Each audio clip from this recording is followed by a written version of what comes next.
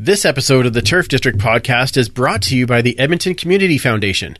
The foundation acts as a bridge between donors and charities to create a strong, vibrant community for generations to come. There is now a Dwayne Mandrusiak Legacy Fund to support amateur football. Dwayne left a mark on so many players, both with the football club and with minor amateur players. You can donate to the fund with a one-time or monthly donation at ecfoundation.org and search Dwayne Mandrusiak. We also have new pod shirts, and $10 from the sale of each shirt will be given back to that fund.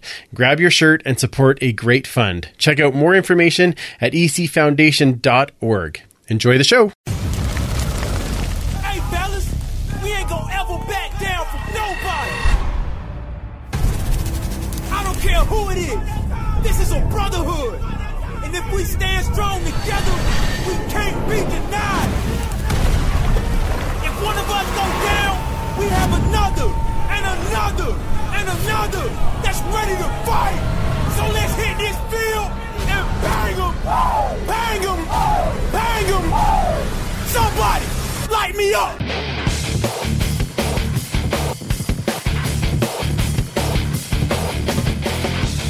It's time to huddle up.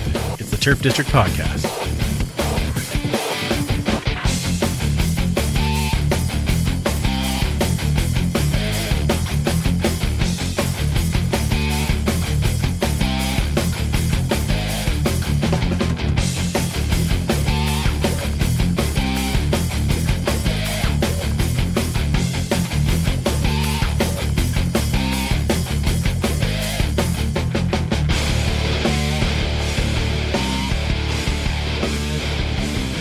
Welcome back to the Turf District, where we huddle up to talk all things Edmonton football team and the CFL.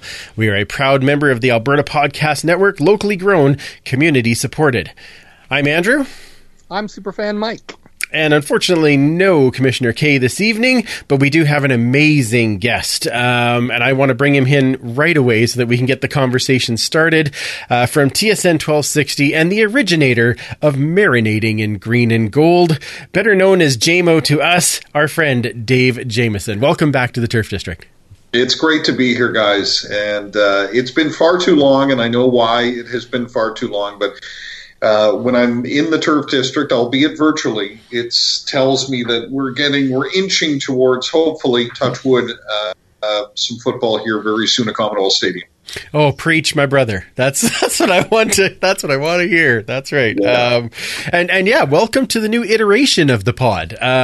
We're for those people who had listened to us under the old moniker, they know how great your stories are. But we need to introduce you to a whole new brand of people tuning into the Turf District. So tell us a little bit. How have you been over the year? I know you've been doing radio for home, but how's the rest of things going on? Well, things are fine, and I'm probably a lot like a lot of people who are working from home or have been working from home. Every day feels so eerily similar to the one right before it. Like there is a Groundhog Day effect, if you will, to kind of our daily existence, or at least mine. I know, it's not that I'm totally housebound, but it does feel, and again, working out of my back bedroom here in my so humble abode, you kind of go, okay, well, I'll walk the 10 feet to my office and I'll do what I do. And then the show will end. We're on the air from noon until 2, Monday to Friday. And then you do that. And there's some stuff to, look after the show. And then you kind of wander around. And it's not that life doesn't have a purpose. It still does. It's just, it feels very small. And One of the things about working in radio or media, those that are fortunate enough to have jobs in it now, and that's for another podcast perhaps, is that it's going in and being part of something that is kind of can be invigorating and exciting on some days, and it's the camaraderie, and you guys know that in your workplaces, and I'm sure people listening to this know the same. You may not like everybody that you work with, but you're around them, and there's a dynamic and in a creative business that radio can be or should be, you feed off each other. And so when you're at home, you miss that. I totally agree. And I know it's, you can have a lot of meetings online and those types of things, and you can have some fun in those things, but it is completely different than having that face-to-face conversation or that just off the cuff, what's going on in this area. Sure. I know I've been kind of lucky in the fact that with my job, I'm still going in. I still see those people and I have a little bit of connection, but I look at my 13-year-old who has seen very few people in the past year, and you kind of wonder, like, how are you doing? It's because like you said, otherwise it is Groundhog Day. The commute to school is walking up the stairs, and the commute to watching the hockey game is about 10 paces to the left. Like, that's really what we have left, right? So, it's been tough, but it's nice to see faces like this and get a chance to reconnect over stuff that we love. And so I'm really glad. I feel the same way. Back at you. Well, thank you. I got to ask that I'm probably not you, Mike, but I'm pretty sure that you watched The Briar, right, JMO? I did, yes. Here's a little known fact, not that I would expect anything about my life to be a well-known fact, but I come from, growing up in Vancouver, my mother was a very, very serious competitive curler and traveled the province and played a lot of bonspiels and if I were better prepared, I would show you some of the things. She led a rink that had an 8-ender. Which, as you guys know, is very rare. Yeah. Get an 8-ender. Hole-in-ones are rare, but 8-enders require a whole bunch of stuff to happen, as you know, right? Yeah. Things have to land, and, got an 8-ender, right? Yeah. And so I'm the proud recipient of, I'm hoping it's all silver and very valuable. It probably isn't, but it's a margarine dish with her name emblazoned on it, Sybil Jameson. So I grew up around curling. I've curled a bunch of times, not well. Certainly didn't get her gene on that, but yeah, I watched The Briar. I really chafe when people say, things about curling that it isn't this, it isn't that, it isn't. It was never meant to be. It wasn't meant to be. It's very detailed. It's also at the highest level. It's damn hard. It's also a very social game, and that's a great thing, isn't it? At the end of the day, and people can play it late in life. Like, I think that is one of the many redeeming qualities of curling. That's the one we should sort of go, God damn it, you can play this thing until you're very old. That's a good thing. But also, at The Briar, you're seeing the very best in our country, and because of that, some of the best in the world. It's hard, man. It's real hard. I watch some of that stuff and think I would never be able to do that, but it just blows my mind. And the strategy, as I learned more about it and becoming kind of this ice-filled chess game, was amazing. Like, it's wild. So precise. The level of precision in that sport is mind-blowing. The Briar does it. We see that in the Scotties, and all of. We get in our country lots of opportunity to see it, but I'm telling you, like the stuff at the Olympics. I don't know if you guys can remember back to the Olympics in Vancouver, and my late mother was there. Wasn't that very far from her home, and so it was one of the rinks she used to curl out of. So that when they go there, and it's like, and I would talk to her, and she's like, she knew curling, like could tell the real stuff, and I'm like, wow, it's. And I was watching it on TV, and it's like. It's high level stuff. It's not just the three of us going and having a few beer and throwing rocks up and down the ice. Although that would be fun too. Yeah, that's right. That would be a great deal of fun. If we had enough beers beforehand, I'm sure they'd want to put it on TV. That's really how I figure that's how it works. Or during. I think that you talking about the 8-ender versus the hole-in-one, it does relate very much to golf in that you can play it much later in life. It's not a fast sport, much like, if you're watching hockey or if you're watching rugby or football. But it is very social. It is something that, I watched it. I thought it was great. I used to watch curling a lot, like religiously all the time. The Scotties, the Briar, everything. This year, I only got to watch the last day, so I got to see the 2 games that Alberta won, which was outstanding. And it was such a slow start; it almost seemed like it. Some people were calling it boring, but I thought it was just more of a simmer. Just seeing this chess match between this offense and this defense, and I thought it was outstanding. If I may say this, I find the women's game more dynamic, and this is not that they're brilliant curlers. I think they almost take more chances and they push it a little harder. There's more rocks. The men are so clinical that it sometimes can lead to, a lot of blank ends and a lot of defensive, there's a lot of almost like boxing in a sense, when you're sort of feeling out and nobody's going for it. But I find that the women just go, all right, let's go, we're going to put up some points here. And I like that. It's fun. It's aggressive curling. Yeah, I find that too with the mixed doubles. Like you see that a lot where there's a ton of rocks in play, and you're just like, "Holy cow!" It's hard to follow, right? But it's fun. It's fun to watch that. So, but congratulations to Team Botcher, which is from Edmonton, and that's exciting. And I'm glad he finally got one. I've been cheering for him for a long time, and I just love the way that team works together. I love it. Love watching it.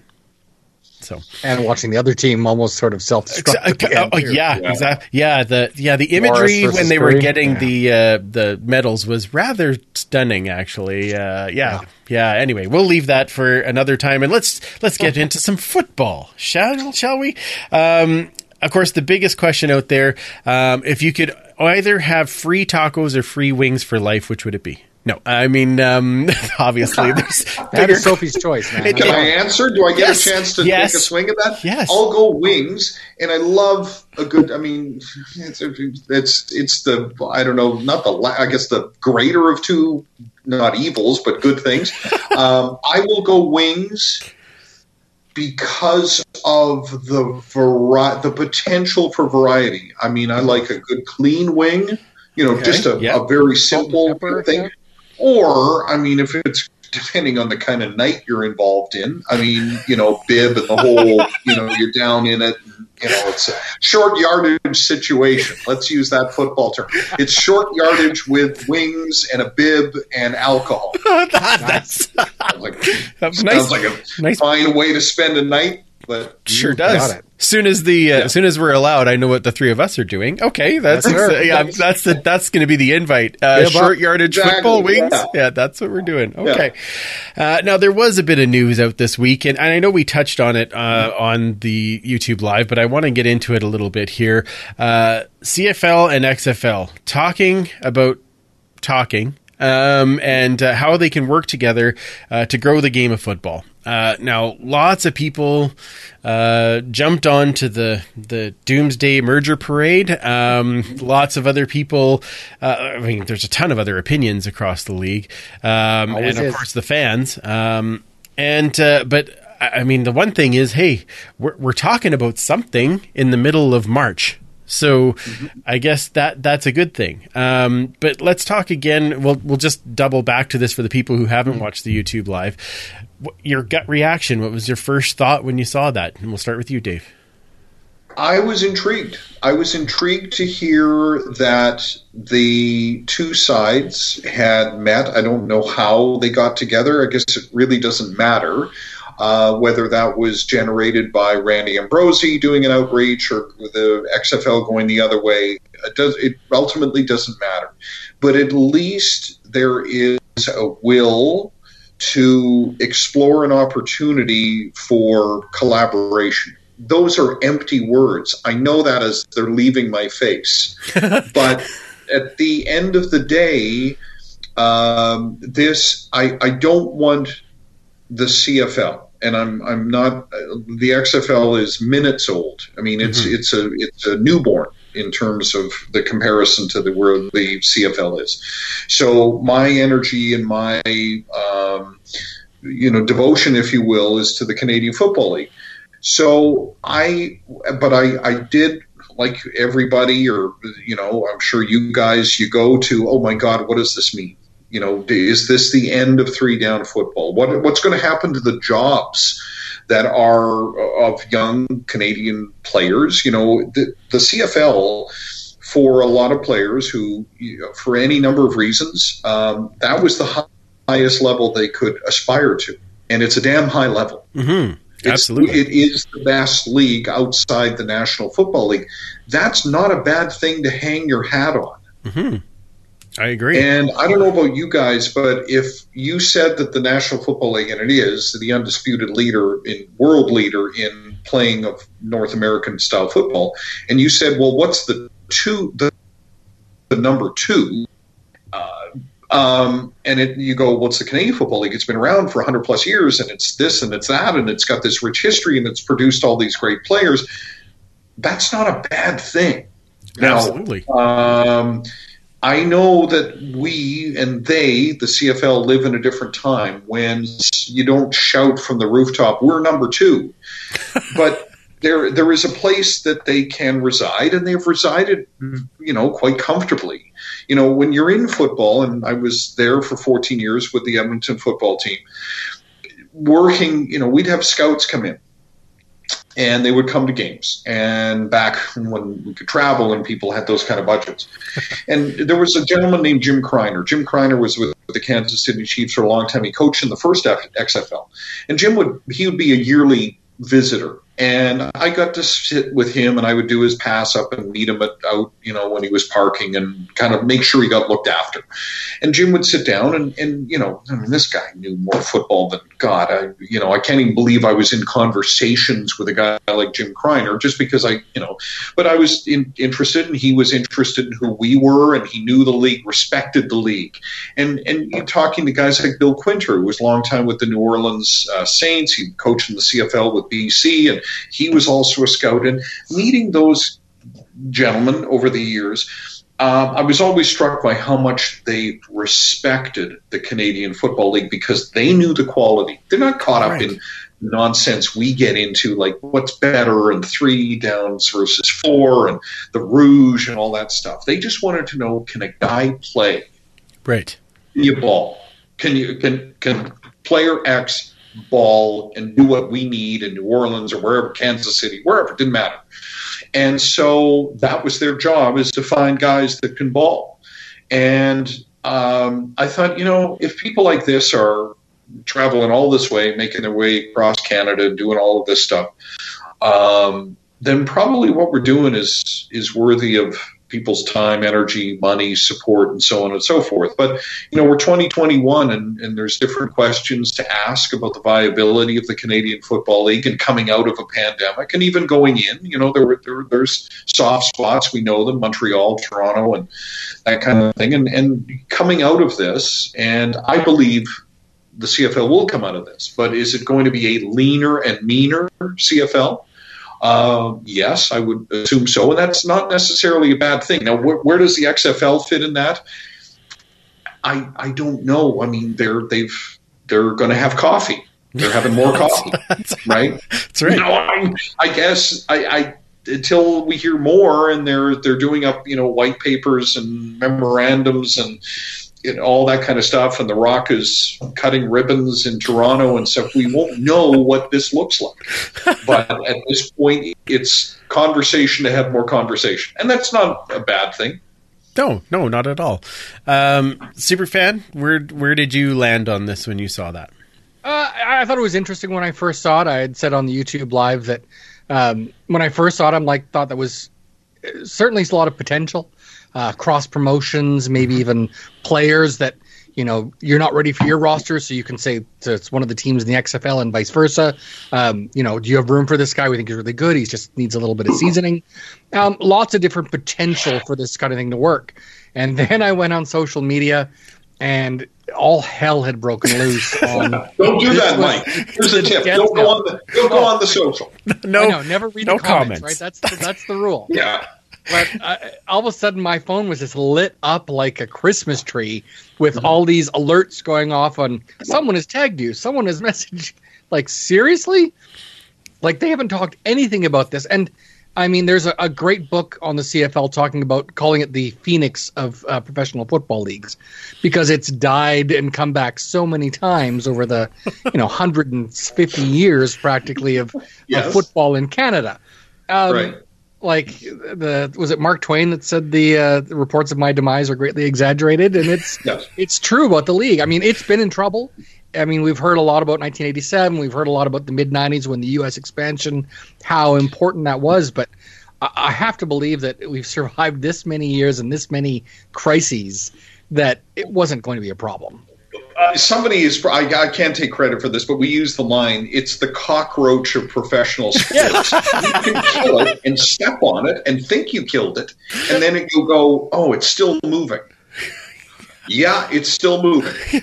And that, to me, resilience, as much as anything, is one of the really enduring qualities of the Canadian Football League. And you may want it to be something else. You may hope that it's something else. But if you can find a way to really carve out a spot for yourself in the entertainment landscape and diet of what people want now,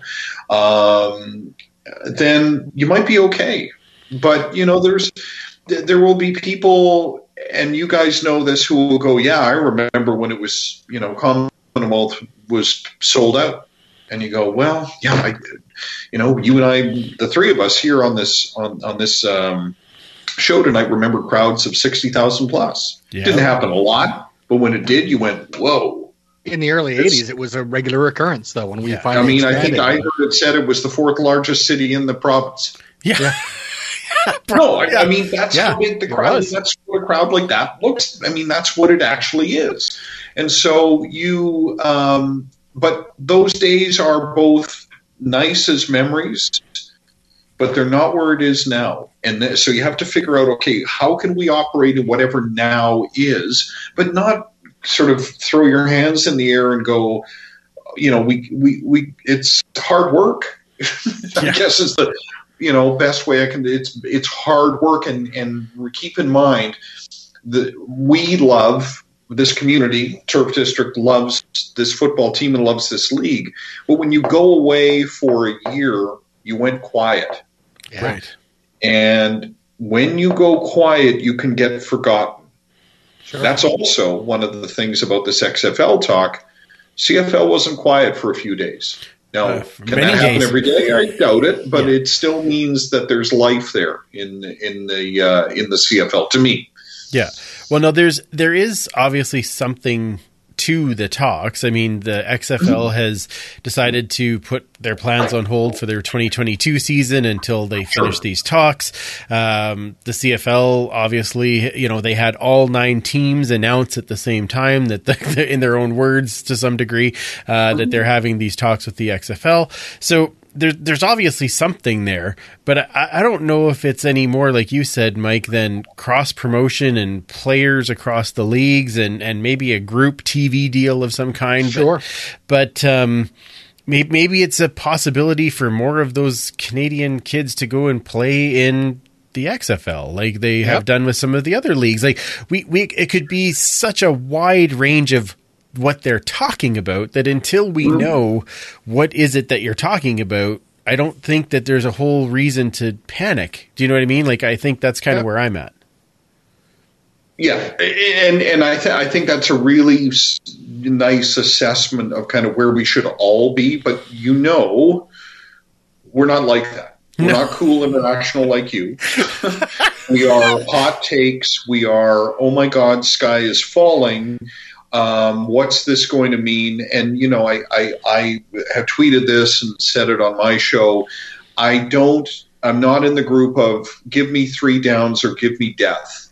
Right. I just think that might be not the best position to be in right now until I know what I'm up against here, we're up against here in terms of what the future is going to be. Now, as you say that, I have a couple of thoughts. One is there is another person out on the web that has said that Maybe you didn't support the CFL as much as you should have by putting your name on a fan base or something along those lines. I think we all know who I'm talking about. Which is funny. Yeah. What did you have on that, Mike? Well, the funny part is the money for the fan base didn't go to the league. Correct. So how are you supporting the league by putting your name on something when the money for that, the proceeds don't go to the league itself? Correct. Yes. So, and we've already had this whole Kevin Lowe Tears of Fans thing on who's more important than others. I hate to bring that up again, but, it's like, come on. Like, we've all spent our share of money on Canadian football, supporting the team, supporting the league. And you've brought up many times, as we have all brought up, that if they want to find out what the fans want, and the fans are screaming for things like CFL branded merchandise. Absolutely. Why can't I not buy a black shirt with a CFL logo on it, or a hat, or anything like that, where the money would go directly to the league? I don't get it. Yeah, that was my big thing. I have been asking it, and every time that there's a chance that I get and stand in front of Randy Ambrosie, I ask him, so where are we at with some CFL merchandise? Because I have all of my money that I'm ready to give to you. Could you please put it onto a shirt or go back to something like Radically Canadian or Our Balls Are Bigger? Or, I don't care. Just do something that makes me go, yes, please give me that.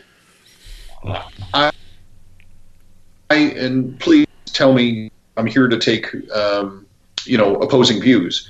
I think the best marketing campaign that I can recall, yes, Our Balls Are Bigger was memorable and it's funny, and this is Radically Canadian, but I think This Is Our Game and the video that they promotional video that they produced in support that really nailed it. And if you haven't seen it, it's out there on YouTube, and we'll retweet it. This is a league of Haji Razzoulis and Buonos and on and on and on, and it captured to me, and some iconic images obviously, of what the league has meant.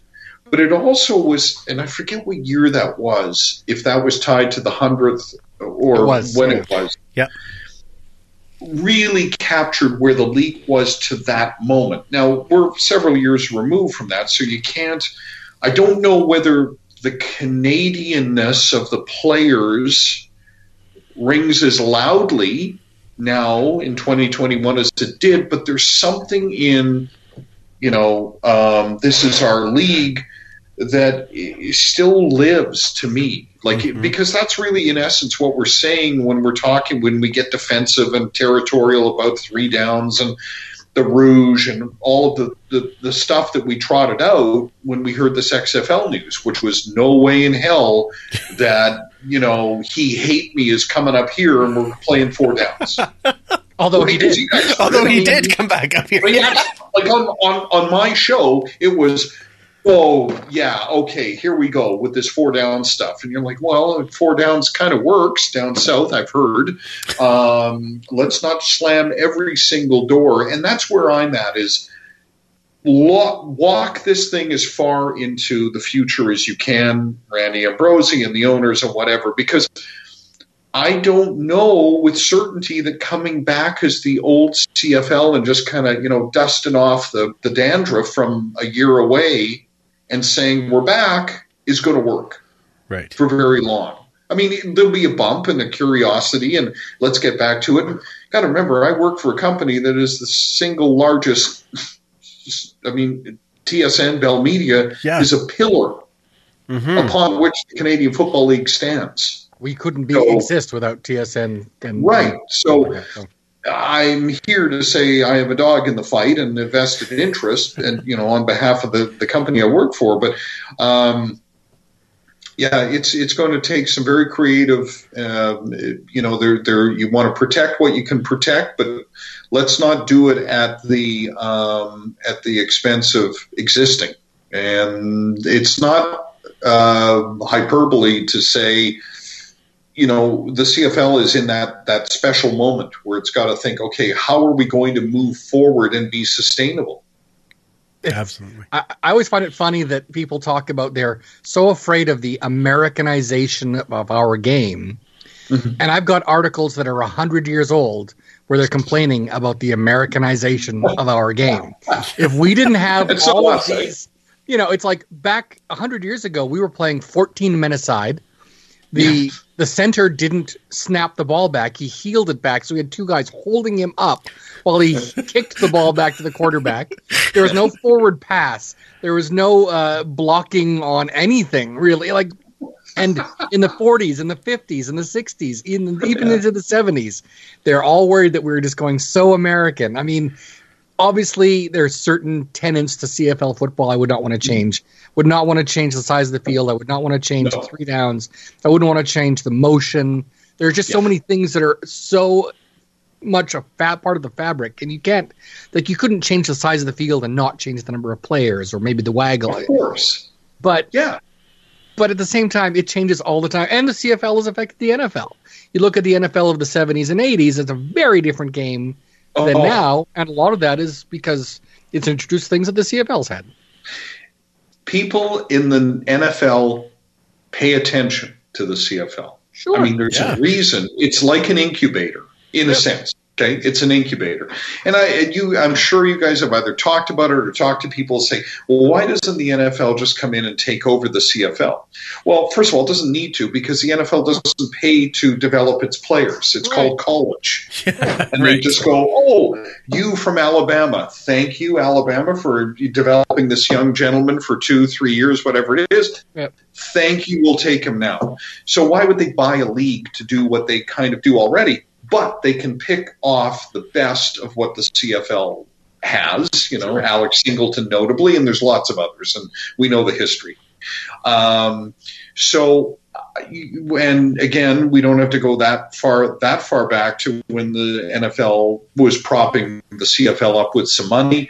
I worked the 99 Grey Cup. I can tell you that the Hamilton Tiger Cats have never looked better wearing the Pittsburgh Steelers pants.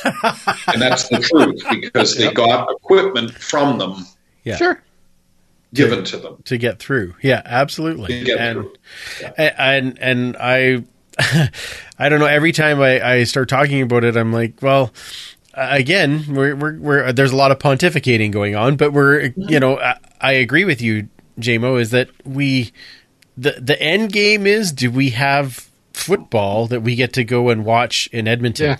Yeah. Right? Yes. And I agree with Mike. I don't want a whole ton of changes to the Canadian game. Of course, I love the rules. I love the speed. I love all the wide fields, all those types of things. I guess the in my other quiet moments, though, I thought, well, am I so tied to those that I don't that I'd rather not have? I have to go to a different game, or have no game. like I don't know, and I don't know exactly where that is, right? So I go back and forth with, I'd sure like to be able to at least still see my team in my stadium and enjoy that. Now, would I be super happy about it if all of a sudden we're all 4 downs? Well, no, but it's not like I couldn't get used to it. And if it was, do I think there's any chance at all that they would all go 3 downs? I don't think so, but it'd be interesting if that's not off the table. I mean, like you said, the XFL, if we're talking, pandemic terms, the CFL is old enough to get their vaccination, and the XFL doesn't need a mask because they're too young. So, I mean, you're right. Like, we're at the point where maybe the XFL is going, hey, teach us how to do this. Who knows? There's so many possibilities.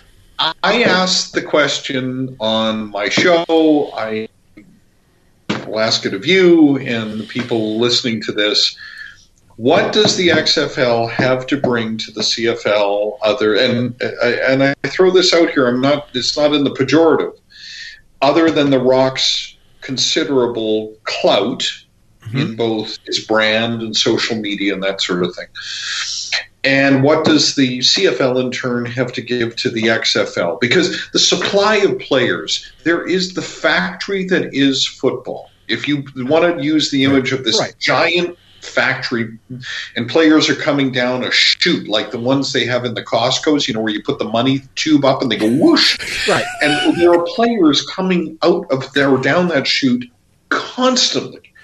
So and I don't want to get derailed talking about CFL 2.0. And I get the sort of the larger vision of Randy Ambrosie saying, if we grow the CFL brand and we become that league that, we're into Finland and Denmark, wherever, doesn't.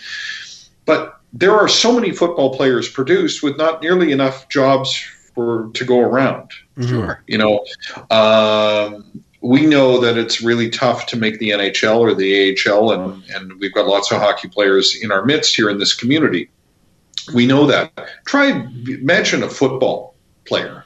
How many colleges play it? Absolutely. And try and crack the national football. I mean, it's just incredible. And so I don't know. Again, I come back to the question of I'm not sure who is giving what to whom in this relationship, who is outside of, again, the Rock's power and as a brand. But I don't want to be dismissive of certainly not of who he is, but at the end of the day, I mean, he can only go into Hamilton and say, "Can you smell what the Rock is cooking?" Right. So many times before, how does it tangibly change the experience on a week in, week out basis? I mean, I would say here in Edmonton, you bring in Shannon Sharp or Roman Reigns. Mm-hmm. What did that do for the fan, you guys sitting in the seats, to say, "Oh, I need to bring two of my friends to come to this," and they tell two friends, right? The old shampoo commercial, right? So that would be where I go, on all of this. I'm not discounting it. In fact, I'm color me intrigued, color me interested, but I'm asking those questions. Mm-hmm. Yeah, our good friend Sean Spruill said maybe The Rock is just trying to get in there to finally get his revenge because he got cut from that other team we're not talking about, so he just buys it and cuts everybody. And no, I'm kidding.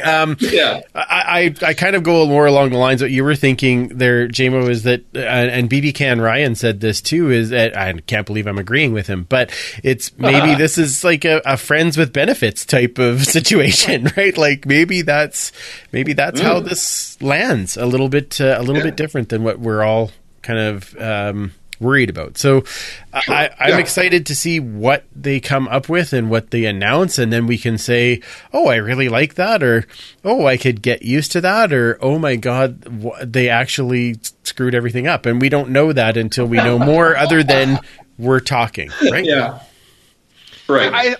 I mean, I know that Doug McLean, who was, of course, one of the original co-host of this podcast, as well as a good friend of ours, talked about, we know what the CFL can offer, or the XFL can offer to the CFL, but what does the CFL offer to them that is something that they can monetize? And I don't necessarily know what we can offer. I mean, you can offer legitimacy or legacy or whatever you want to call it, but I don't know if that's something you can monetize, right? So they can offer us money. They can offer us marketing.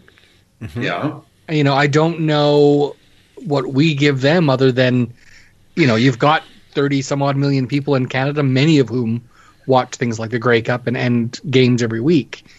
If you slip an XFL reference in there every game, maybe that'll help. I don't know. Tom Wright, who I really loved as a commissioner, by the way, I think, and I'm paraphrasing here, but there's nothing that wouldn't solve the CFL's problems that an extra 50 million people in Canada. Right. And when you think about it, it's not, I mean, this is a league that goes not coast to coast, tries, and there's hope, right, for the Schooners. It's their pockets, and because of this vast land, but it doesn't have many places that could be. So the limitations. I mean, and we've lived with that for a long, long time, and I'm sure Farley Moat's written a book about it somewhere. But it's that's what it is, and to your point, like the exit. What does Canada or CFL rather have? I mean, you go to the Rock and you say, yeah, you know what? You'll have the market quarter in Hamilton, Winnipeg, and he's like, what? What does that do for us materially? They need to worry about getting a foothold in Kansas City and Los places Angeles, like that. With all much love to my country. This is and the one thing that I thought of when I read that thing from Doug was they were saying, what can they offer? Well, I think you said earlier, Dave, that this is comfortably the number 2 league in the world is the CFL. And so those players, you cannot tell me that there are, and there is obviously a number of players that were in the XFL that are now signed up here to play with us. The Edmonton football team has 8 of them. And there is talent here in players that they could use in the XFL. Like, you cannot tell me that they're looking and going, you know, the backup quarterback on the BC Lions is better than the starting quarterback that we have in Seattle. Like, and when I watched the XFL the first time around, that was the huge thing for me, was that were a lot of, like, the quarterback play was probably the roughest part of the game. And I looked at, when I watched this latest iteration, I thought, this is like a bunch of teams that are still in training camp and they just don't get the game yet. And it's going to take some time, but once they get the game, I think it'll actually be a decent game. And maybe what they need are those players. And maybe that's where that is something that the CFL has that they can offer back. And it'll be interesting to see if that plays out insurance wise and all those other things. So. Right. All right, perfect. Well, then that wraps that one up pretty well, I would say. So let's move on. Let's talk about our team, shall we? Yes, please. First thing, whenever we talk about player signings, this week we have a player that we need to talk about retiring, and Calvin officially calls it a career. Calvin McCarty, obviously friend of the podcast. One of the greatest guys and players that I've been lucky enough to know, and still one of my greatest memories with Calvin. Mike, you and I shared this one at the 2015 Grey Cup. We were there for the walkthrough, and so we got to watch them do the walkthrough. Then we go down on the field, and we're standing at midfield, and Calvin comes running out to see all the fans, like he always does, to come and see the people. And one of the guys that was there says, Calvin, oh, it's so great to see you. This is my first Grey Cup. And Calvin just looked at him dead in the eye, and he's like, mine too. And we laughed so hard. And then at the end of that game, he ran over to the sidelines after the confetti went and came over and walked right up to myself and Chad and, gave us a hug. And, and the first thing he said is, no, this is for you guys. Like, he was so happy to win, but he was everything for this team and this community. And obviously we, wish him all the best. I can't wait to see what he's going to do next. But I'm sure you have Calvin stories, both of you. So, JMO, let's start with you, and then we'll go to Superfan. Well, I go back to an overcast day at Clark Stadium for a tryout.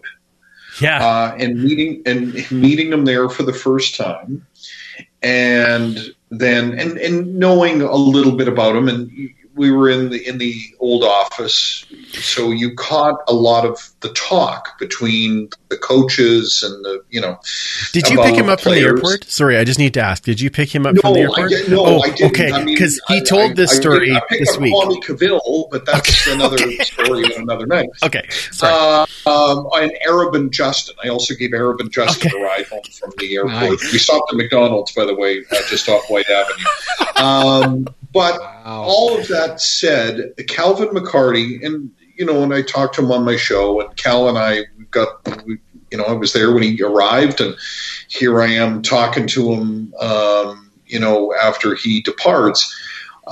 He was as honest a football player that I came across, and I say that in a way in terms of he never cut a corner.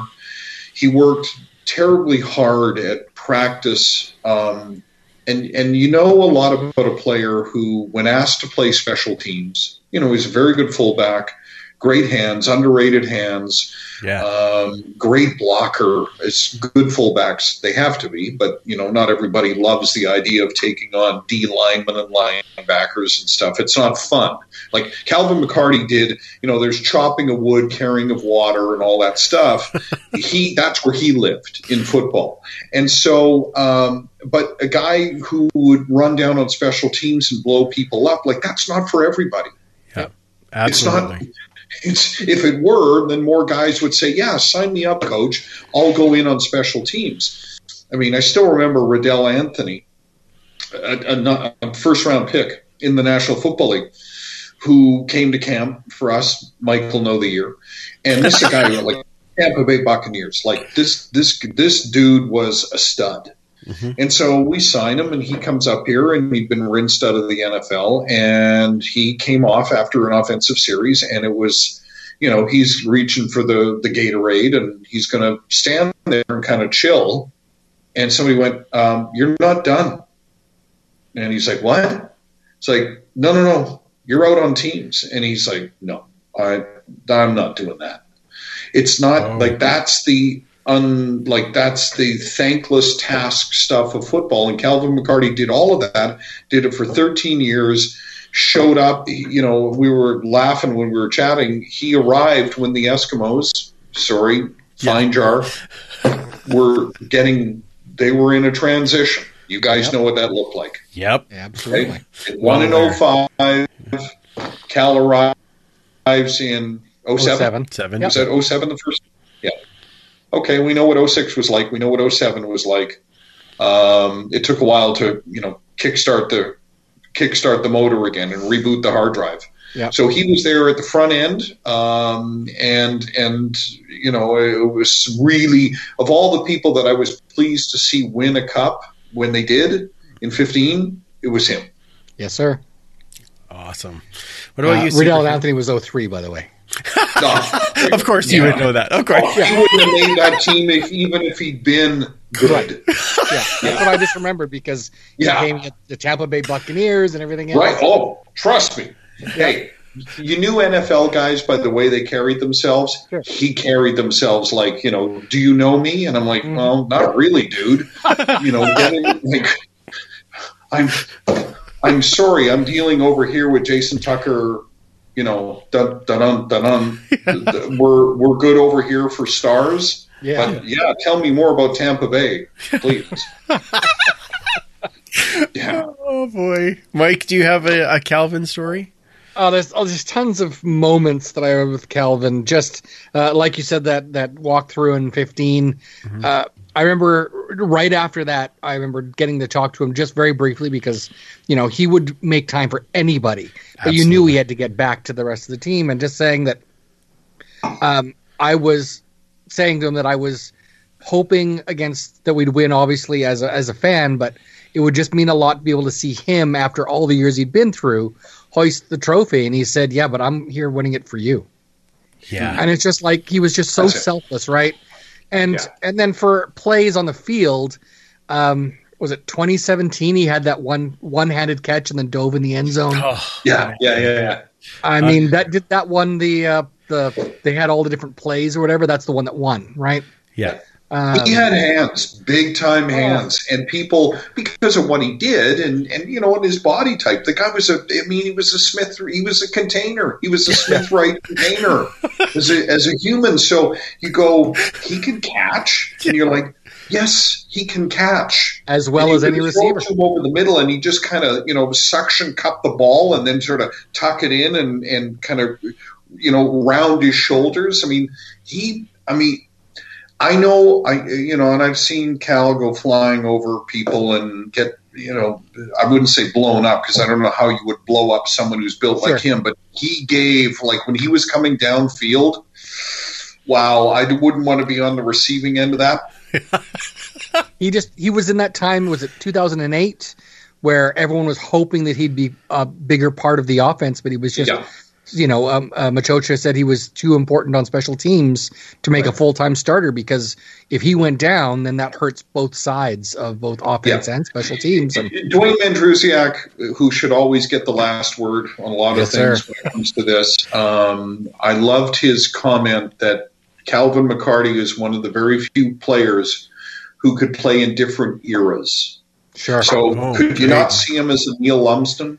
Absolutely. Absolutely. You just go through the time, and knowing if you want to start at the 70s, I'm old, but I'm not real old. Like I can give you 60s football, although I know the Eskimos weren't very good in the 60s. That I know. But that said, I mean, you could see Calvin finding a place in any era of football because of again the honest style and the the work ethic. Yep, lunch bucket. Yeah, just strapped on the helmet and you go to work. And right. I love Calvin. I know a lot of people have been saying that he's a for sure a guy to go on the Wall of Honor. I don't see that happening, just because of so many players that have been similar to that, where he's a huge fan favorite, but because of what he did on special teams, he didn't get the numbers. And can I just add something here? Yeah, of course. As some, and I did have this opportunity to work on the induction of a number of players, John LeGrone, Ruck, Fleming, and all of that.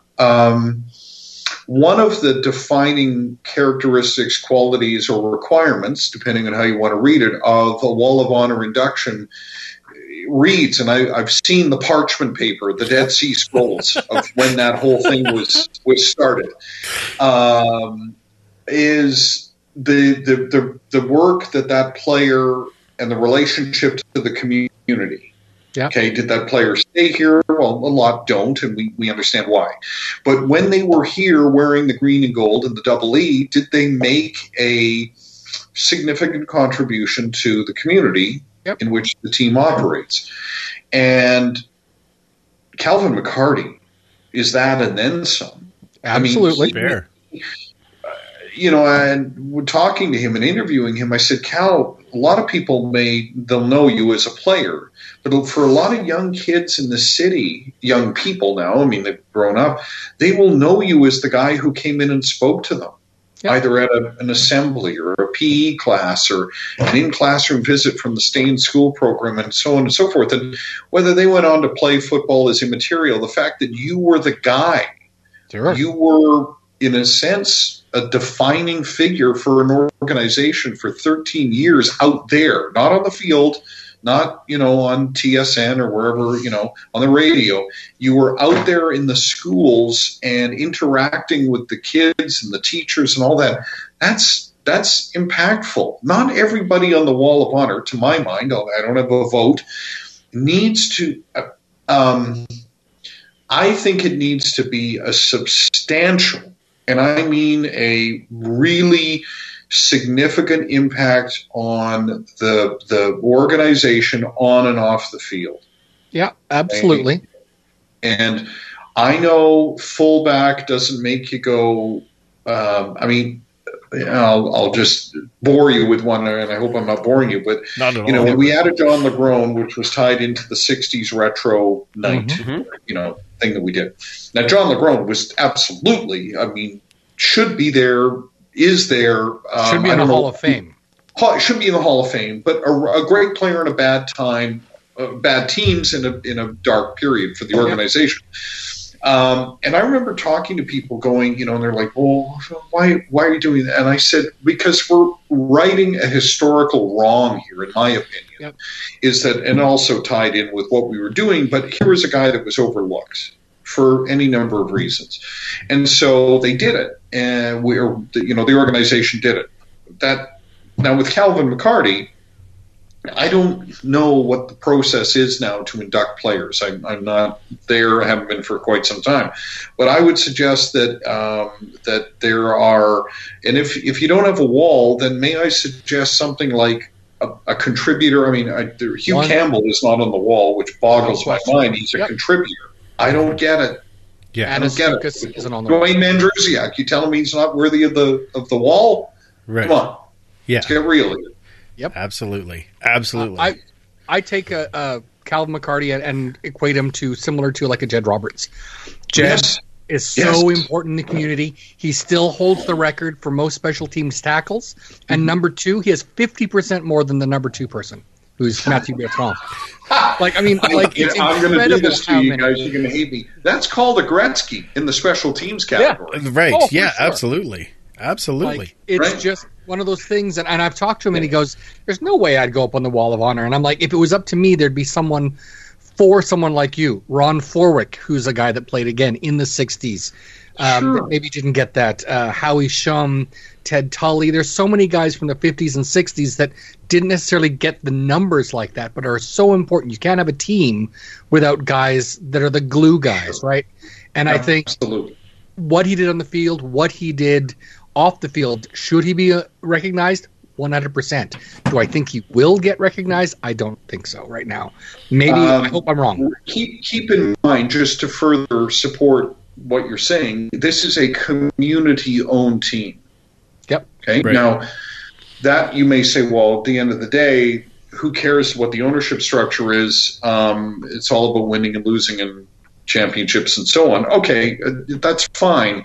But what we're talking about here are some of the things that speak to the fabric and the DNA of an organization, its relationship with the community, and guys like Jed Roberts. And I would, if I had a vote in this, I would second that because I was there for the tail end of Jed's career. And I know that he provided the fiber that connected a previous group of Edmonton players and then really kind of connected the Herveys and that group that came in the 99 and 2000, and then that paved the way for what we saw in 02, which was disappointing, but that was a hell of a team, and then in 03 and it became fully realized. Yeah, that's very true. Very, very true. Well, we as we've said many times, congratulations to Calvin, and I'm glad. Absolutely. I'm glad that he's staying here, and I was actually lucky enough to be part of the Pay It Forward with Football Zoom call this week with Calvin McCarty, which is great because then you get to hear his tone-loc voice, and we had had some good laughs with him. Cole Medina, yeah, exactly, and he's going to do some great things with them as well. So we're really looking forward to it, and congrats, Calvin, for sure. Let's move on to some other signings that the team had. Nothing huge, but we did bring in wide receiver Jalen Tolliver. Now he's from the XFL Vipers, which of course is where our coach was. Elizondo was coaching there, so he knows him. I guess he was 4th in that league in receiving in the time that they had them. So hey, not so bad to bring in a guy like that. Linebacker AJ Hodgkins. Now that's so awfully close. Yeah, exactly. If he wears 27, we all know what jersey I'm. Anyway, okay. Well, Tanner Green might say, Yeah, probably not. And I'm probably going to get a Tanner Green jersey. We all know that. Okay. Defensive lineman Andrew Ankra, who was from the St. Louis Battlehawks. So that makes him good already. That's good. Defensive lineman Reggie Howard, who came from Toledo. That's just a football name. Isn't it? Reggie Howard? Oh, yeah. That just sounds like it. If it wasn't for the fact that we already had a Jimmy Gaines Award, it would be the Reggie Howard Award. It sounds like a new football player. Defensive lineman Matt Boson as well, who played a bit with the BC Lions.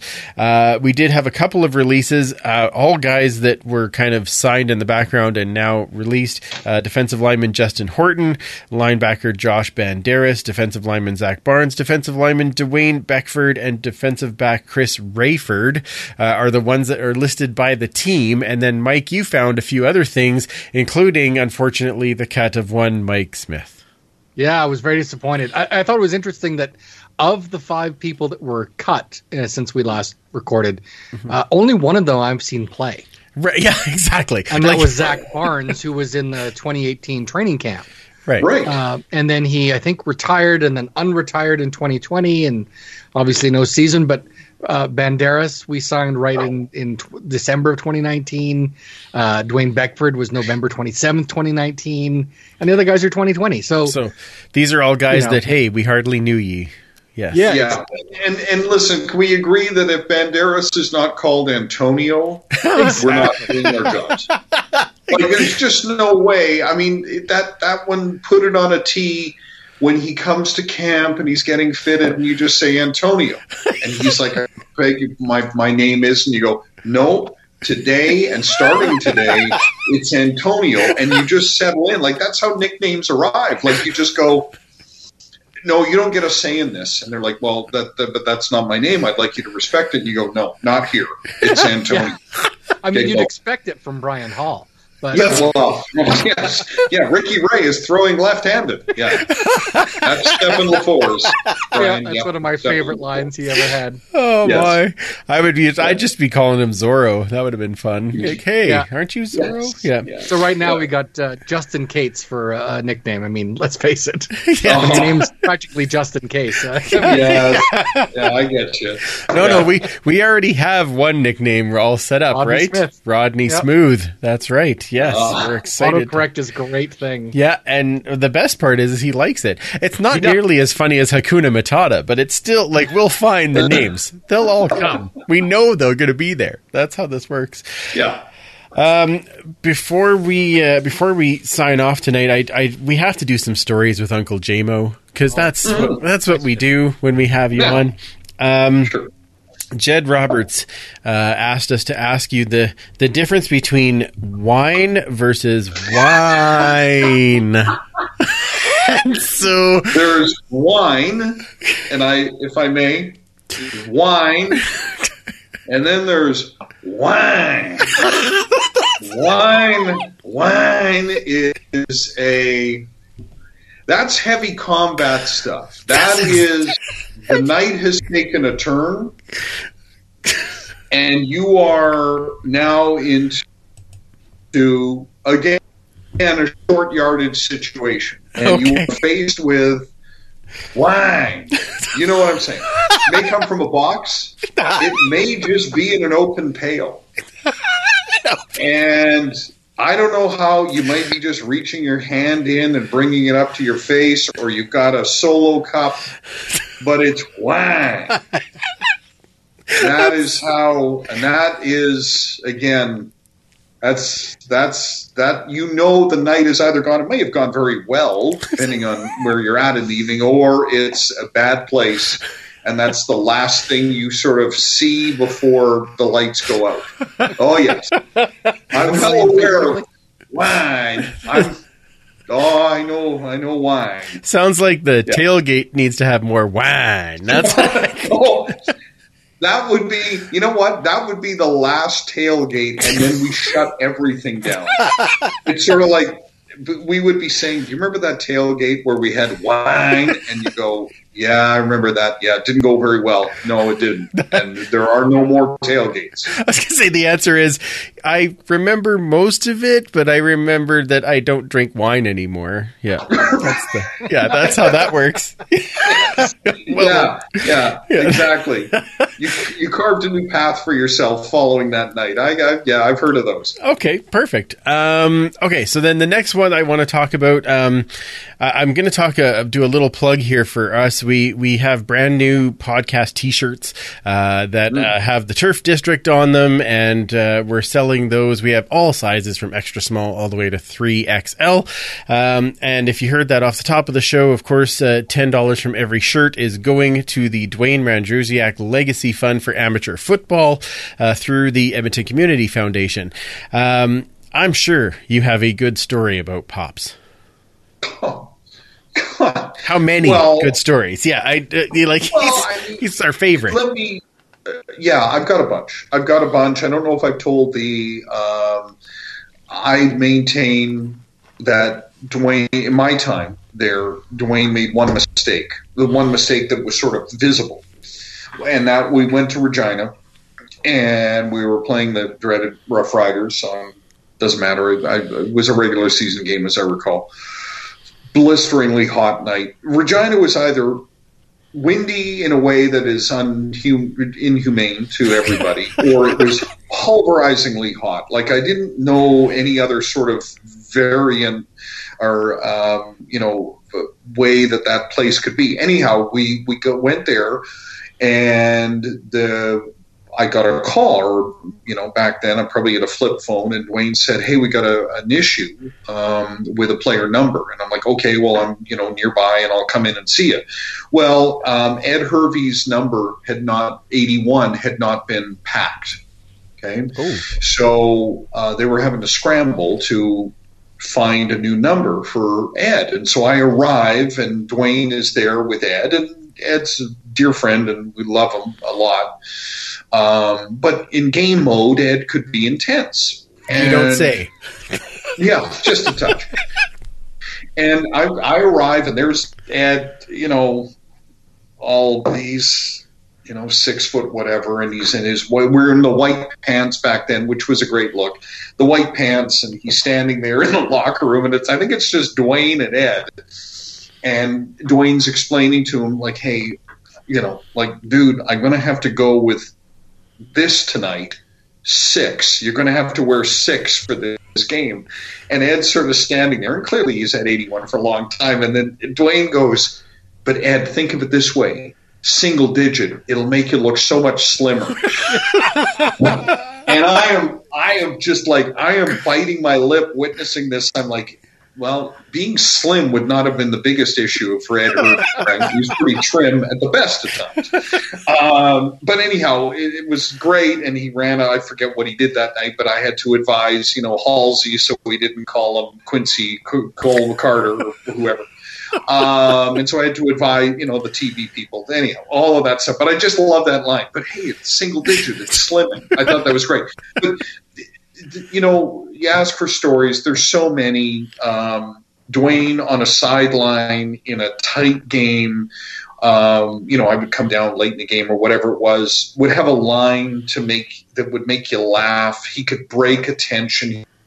He could read a room, read a scenario. Like, what did not just the players require, but what did the coach require in that moment? It could just be sliding up and listening to a guy bitch about refereeing or whatever it was. And so it was an innate ability to understand the people who were under a lot of stress, what they needed in the moment to job the best of their ability, and also a great deal of empathy. And I have told this story in different ways and in different places about guys would come in to the locker room, and they were, and I would drive sometimes the shuttle and bring them over from when they were on Kingsway, staying there, and bring the guys over and get them fitted and whatever. And so you'd get them to the room, and they would line up, and they would just go in to see Dwayne to get fitted for pads and helmet and all that kind of stuff. And listening to Dwayne talk to these guys, okay, who had arrived, and some had great experiences. Remember, maybe they were stars somewhere else, but just making them feel like they were part of, I'm going to say it, the Eskimos from their day they arrived. They might have been there 6 days. They might be camp casualties, guys that got dinner on Delta. But Dwayne treated them like they were Warren Moon or Dan Kepley.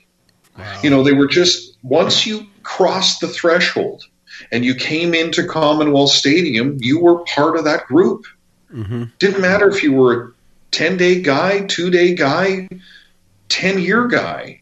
You were wearing the green and gold. And I learned, and I will say this now, I'll say it as long as I'm drawing a breath.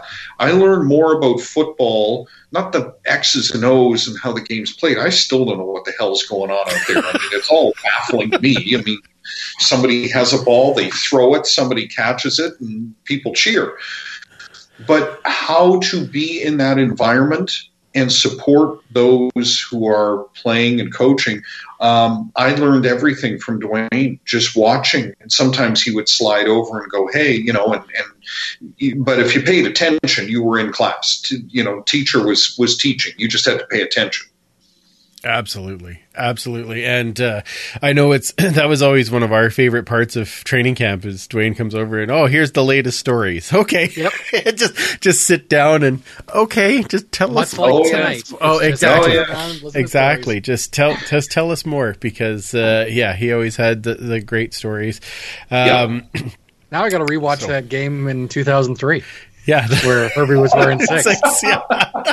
I don't know if that was the Hayden Epstein getting it blocked. They all become a blur. I remember the people in Regina, God, and they're wonderful people, each and every one of them.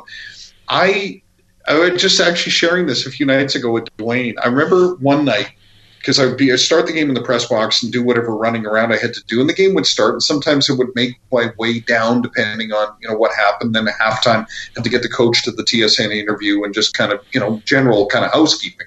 But sometimes, third quarter or I would kind of wander, and at Mosaic, you had the long walk of shame from you came out our locker room, you hard left and around down the sideline. You came out in the rider bench. Yeah. So, I'm this, guy in my bad khakis and green and gold golf shirt. So I come out and I hard left and I'm down the sideline and I'm walking and I'm by myself. So I am alone. Take me, Regina, and do with me whatever you feel you need to do. And so people are just shouting stuff, and I can hear, things being yelled at me, and I'm like, okay, that's great. At least you're not throwing stuff like in Calgary. And I make my way sort of through the end zone by the band, the famous Rider band. They're, honking and bleeding and doing whatever they do. And a guy yells, "Hey, are you the doctor?" And I look, and I'm like, no, I'm not the doctor. Do you need one? And he's like, no. And I said, and I'm not the doctor. And he goes, well, who are you? And I said, well, I'm the PR guy. And he goes, I can't say the word on the podcast, but then he just basically tells me to fire trucker. And I stood there and I'm like I am just walking to go over to stand by the kicking net. Why are you angry at me? It was just one of those sort of moments, It's like, God love you, Regina. It's like Philadelphia. It's just, you're not with us. Absolutely. Yeah. I mean, I'm just reaching to plug in my computer here. But, I remember David Archer one night. They had hung, so as you guys know, Dave, the fans had a hard time sort of, getting on board with Dave in 98. And there were a couple of people who hung some signs from the upper deck. And I'm like, oh, wow. And I'm standing on the sideline with Dave, and we're looking up at them, and I forget what they said. It was pretty mild. I mean, David Archer had been a Philadelphia Eagle, so he's played in a stadium that had a jail in it.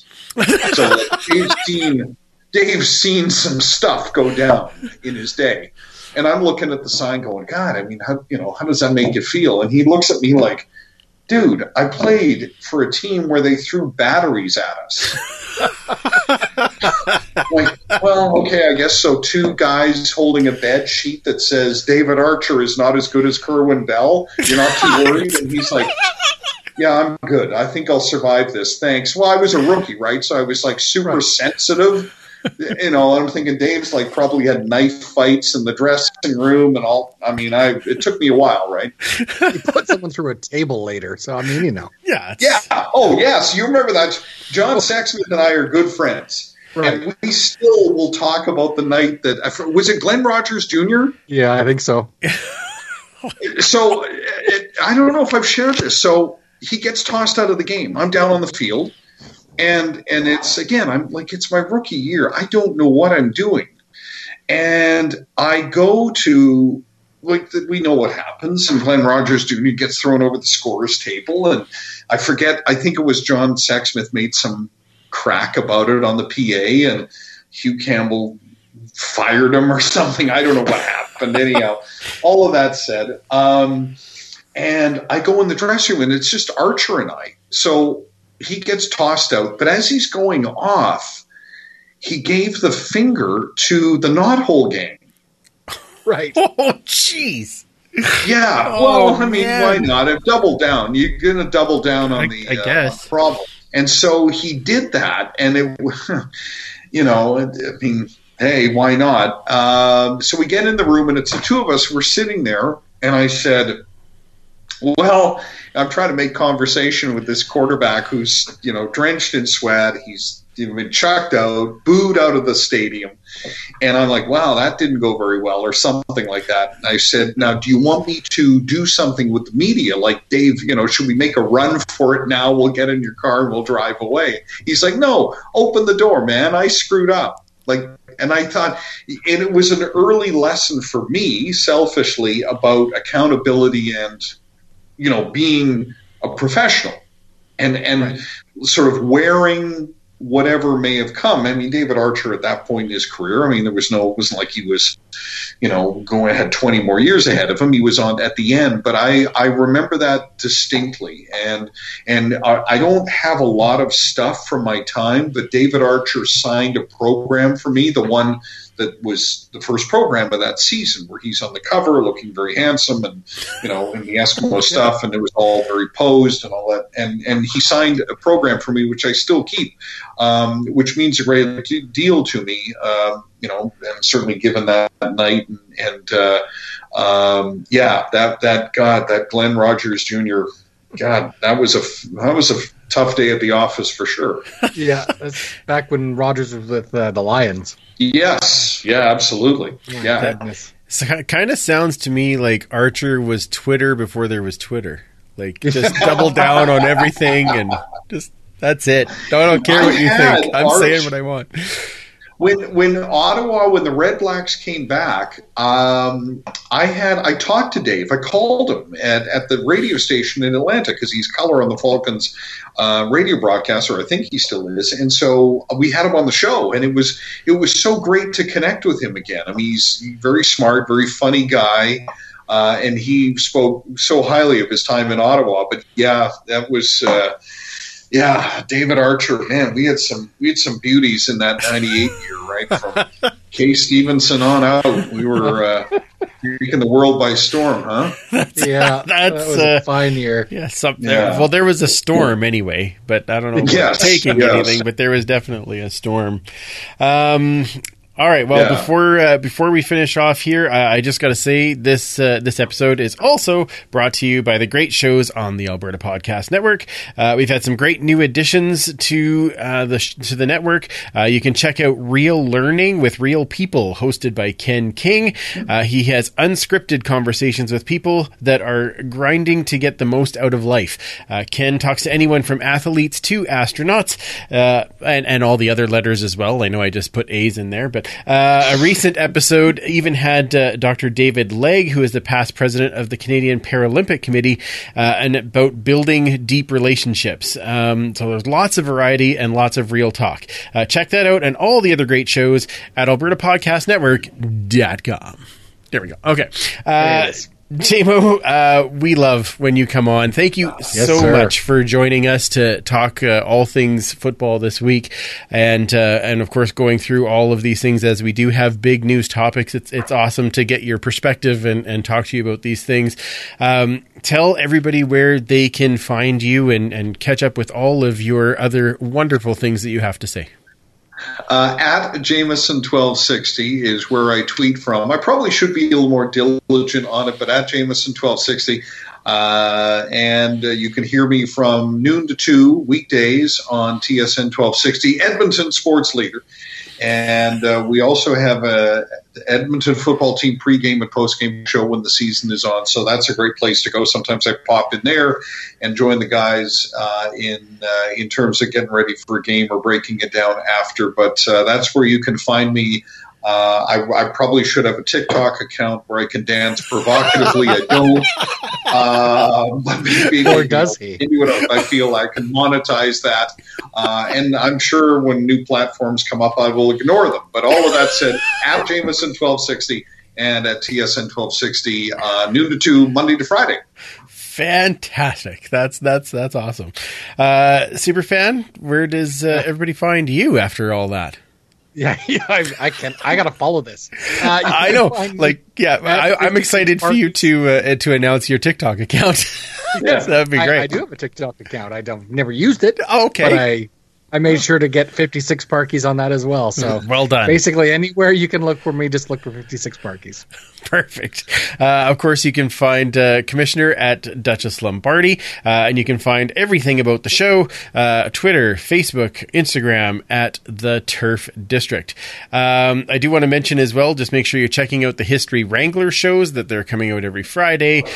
We do have some history pieces in there that Mike and I are both reciting. We are working on hopefully making some more of those as well. And of course, lots of great shows coming out from the Canadian Football Podcast Network. And I know like the ladies from Mouchoir put out one today. So catch up with them as they talk all things CFL, XFL, because it's a news thing or something. We're all talking about it. It's weird. It's weird. I know, yeah. Check that all out. So we will be back in 2 weeks. We're going to talk any new signings and whatever other CFL news that may come out in a couple of weeks. And we're excited to get back at it. And again, if you could do us a favor and just share the link, leave a review, find a way to get this back into some other people's minds and hearts, that would be wonderful.